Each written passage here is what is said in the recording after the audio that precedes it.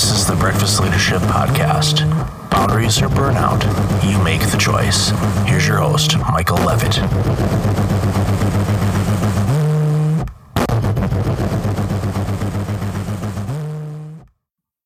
Inside every organization sits a Trojan horse, filled with employees waiting to unload their emotional baggage and managers who behave in a way that triggers these employees into engaging into a scorched earth type of situation. Few organizations build in their risk management in order to address these things.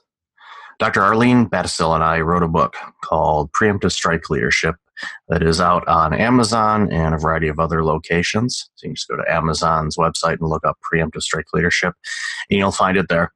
It's a cool cover. It's got a lightning bolt on the front of it.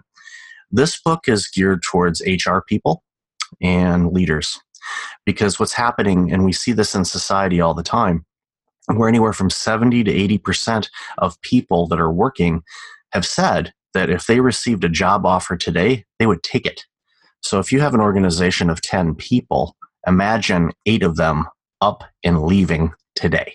What would that do to your organization? My hunch is it would close it, or at least significantly disable it.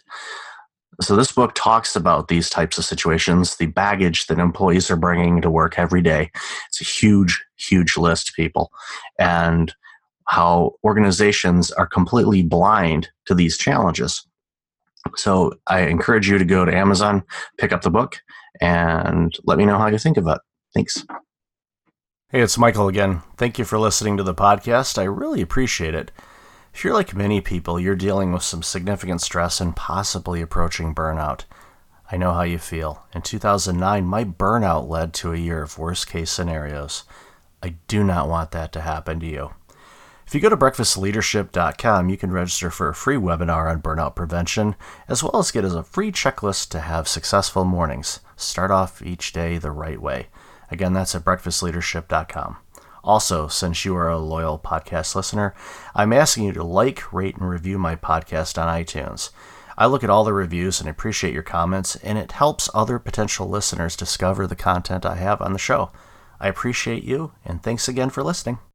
This podcast is a part of the C-Suite Radio Network.